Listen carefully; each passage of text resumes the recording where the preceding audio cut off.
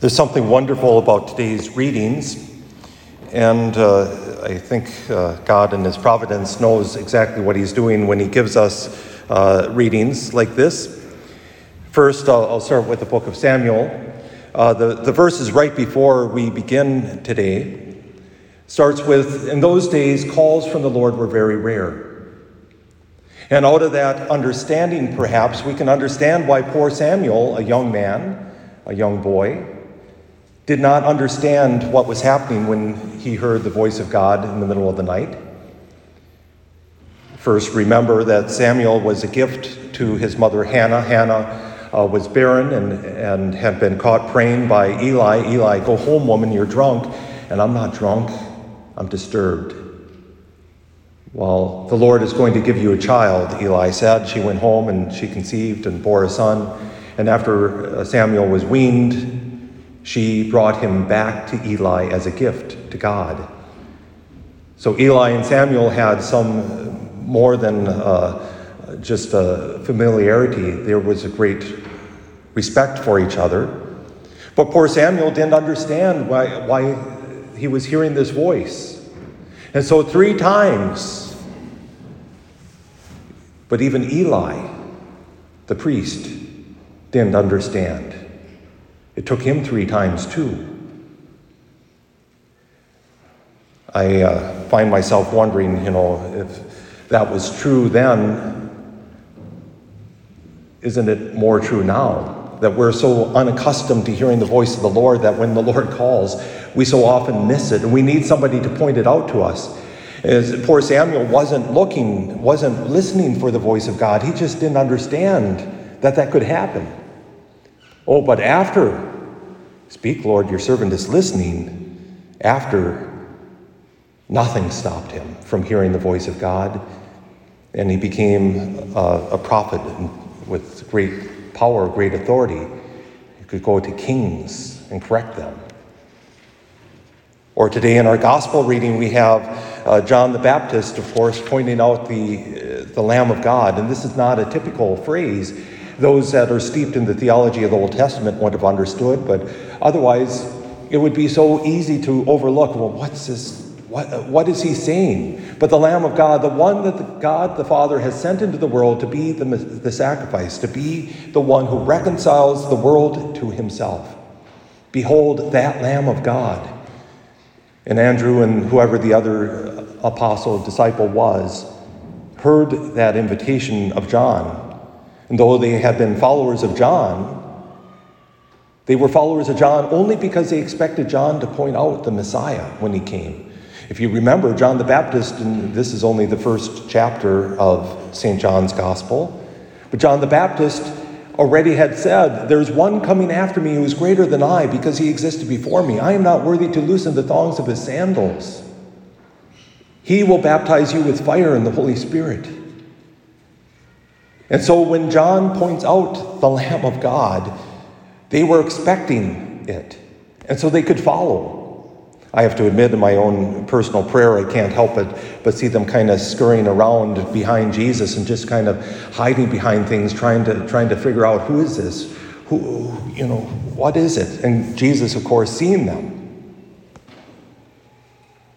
"What are you looking for?" Jesus asked this question actually a second time in the Gospel of John, in the garden, as he's arrested. "Whom are you looking for?"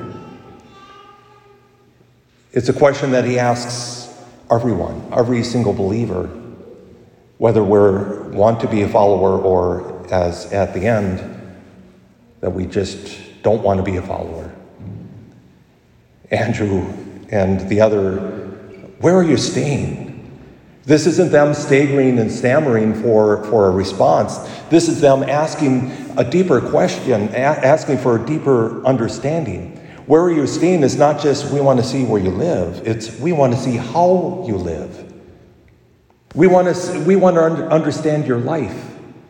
But first, of course, they go, after they're invited by the Lord, "Come and you will see." They go, Andrew goes and finds his brother. "Simon, we found the Messiah. We found him." See, they knew what they were looking for. that reminds me of a story, and it was told to me when I was in high school. It was by a famous poet, I think Robert Frost, but don't quote me on that. But it's a story that an old man and his grandson were sitting on the porch one day, and a caravan or wagon train came by, and the person leading the wagon train said, "Say, old man, are the people here mean? Do they hate each other? Do they backbite? Do they gossip about each other? Do they have murderous spirits?" And the old man said, yeah, I reckon you're going to find those kind of people around here. Thanks. And they went on. A couple hours later, another wagon train came by and, "Say, sir, are the people here good? Do they love each other? Do they support each other? Are they kind? Do they seek God's will for each other?"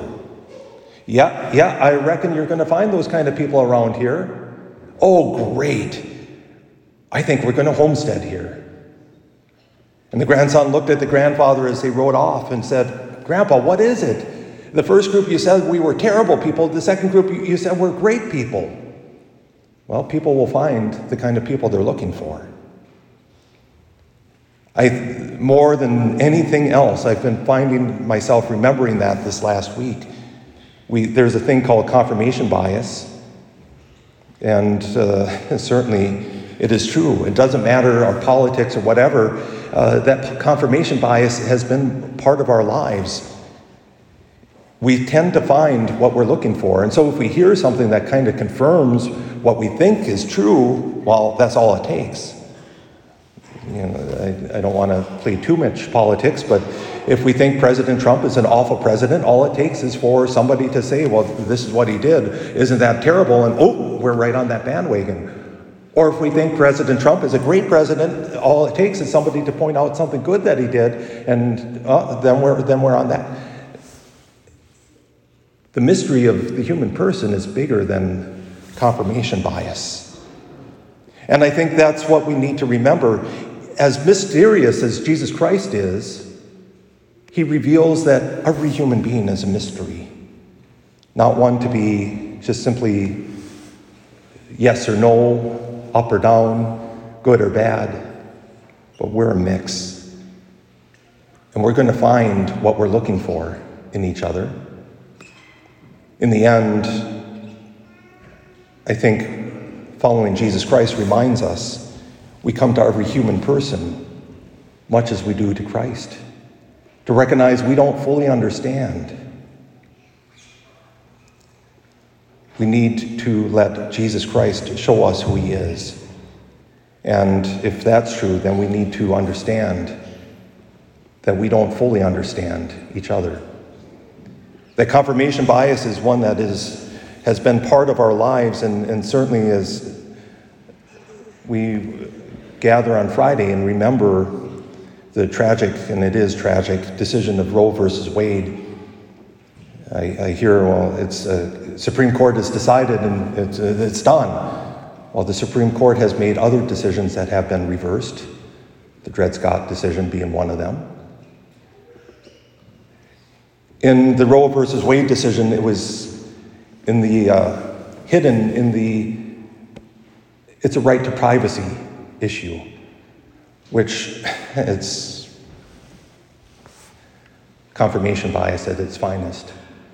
Every time I talk about abortion, I'm told, well, it's a medical decision, it's a political discussion, it's maybe it's a morality little bit, but it's all these other things, so you really can't talk about it. And on and on and on it is that we reduce it to all these little things instead of seeing it what it really is, that it is a human issue. So often those that would resort to abortion are told that there is no other choice. Confirmation bias. They're told that the only option they have is to terminate the pregnancy, and isn't that an interesting turn of phrase? We dehumanize, depersonalize the infant in the womb. There's 46 individual chromosomes in each human person. From that first moment of conception, that infant has a unique set of chromosomes. Except for identical twins, every human being is different. That unique chromosomal mix People have been convicted of crimes based on DNA. If that infant in the womb has unique DNA, maybe we should treat it a little bit special. If I remember right, it says 12 weeks that fingerprints are formed in the unborn infant. 12 weeks. People are convicted of crimes based on fingerprints alone. Maybe there's a mystery here. Instead of allowing abortion, maybe we should see and try to help the person to see that there are other ways. And here we are, and here I am in the middle of Southwest Minnesota. It's a wonderful place to be, but we don't have too much of a voice out here, do we? And thank God we don't have an abortion clinic within a number of miles or whatever. But that doesn't let us go. And I know so many of you work for the pro-life causes of crisis pregnancy centers. We donate to those centers. We donate maybe to Minnesota Citizens Concerned for Life. We put up billboards and we try to educate each other. Perhaps some of you, like me, have written our senators and our different politicians. I have to admit, I'm disappointed in them sometimes. I get a response back basically saying, thanks for your letter, and it's obvious they haven't read the letter. We need to call each other out to help us to see that confirmation bias when it comes to abortion is not good. That we need to help those in need. And those that have gone for abortion, or those that have fathered children that have been aborted, to help them find healing. And there is healing. And there is need for healing. God always forgives. But it's not only, of course, abortion, which, of course, the Roe versus Wade decision 48 years ago. I'd like to point out, it's easy for me to remember because it was 4 months after I was born. My classmates were among those first deemed worthy of death in the name of privacy and convenience. But how abortion has led to other issues, euthanasia. Oh, it's so much easier to just not feed somebody who's in the process of dying, or even worse, we give them medicines, so-called, to hasten their death. Or this week we saw capital punishment again. Death is always a failure. And while capital punishment, the church teaches, may be moral to protect society, in our society, it's always immoral. We have other ways, other means. We need to be strong. And if we're looking for life as an inconvenience, life as hard and struggling, if we're looking for life as just impossible to live, then we're going to see confirmation of that. But if we see life as a great mystery, the human person is a great mystery, something not to be understood, but to be loved, to be nurtured, someone to be understood as much as we can, somebody to be helped as much as we can, we will in the end really see the mystery of God. St. John Paul II tells us that Christ reveals man to himself. He's not just talking man, of course, he's talking humanity.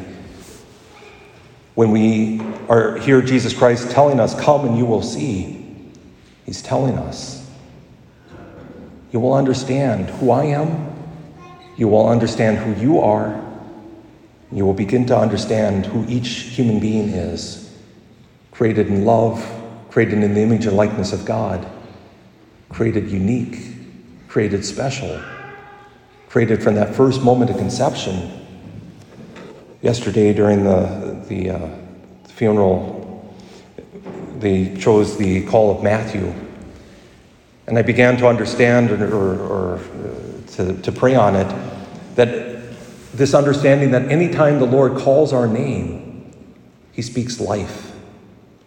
This day he's calling each of our names, born and unborn, calling us to life. Do we see that? And if we do, what are we going to do about it? How are we going to help? Maybe this week to discern one way we can help those in need, especially in crisis pregnancies. One thing we can do, whether it's write our politicians or give to the crisis pregnancy centers, maybe it's to help a neighbor who is in need, who's struggling, whatever it is, that we can hear the voice of Christ calling us, telling us, come and you will see.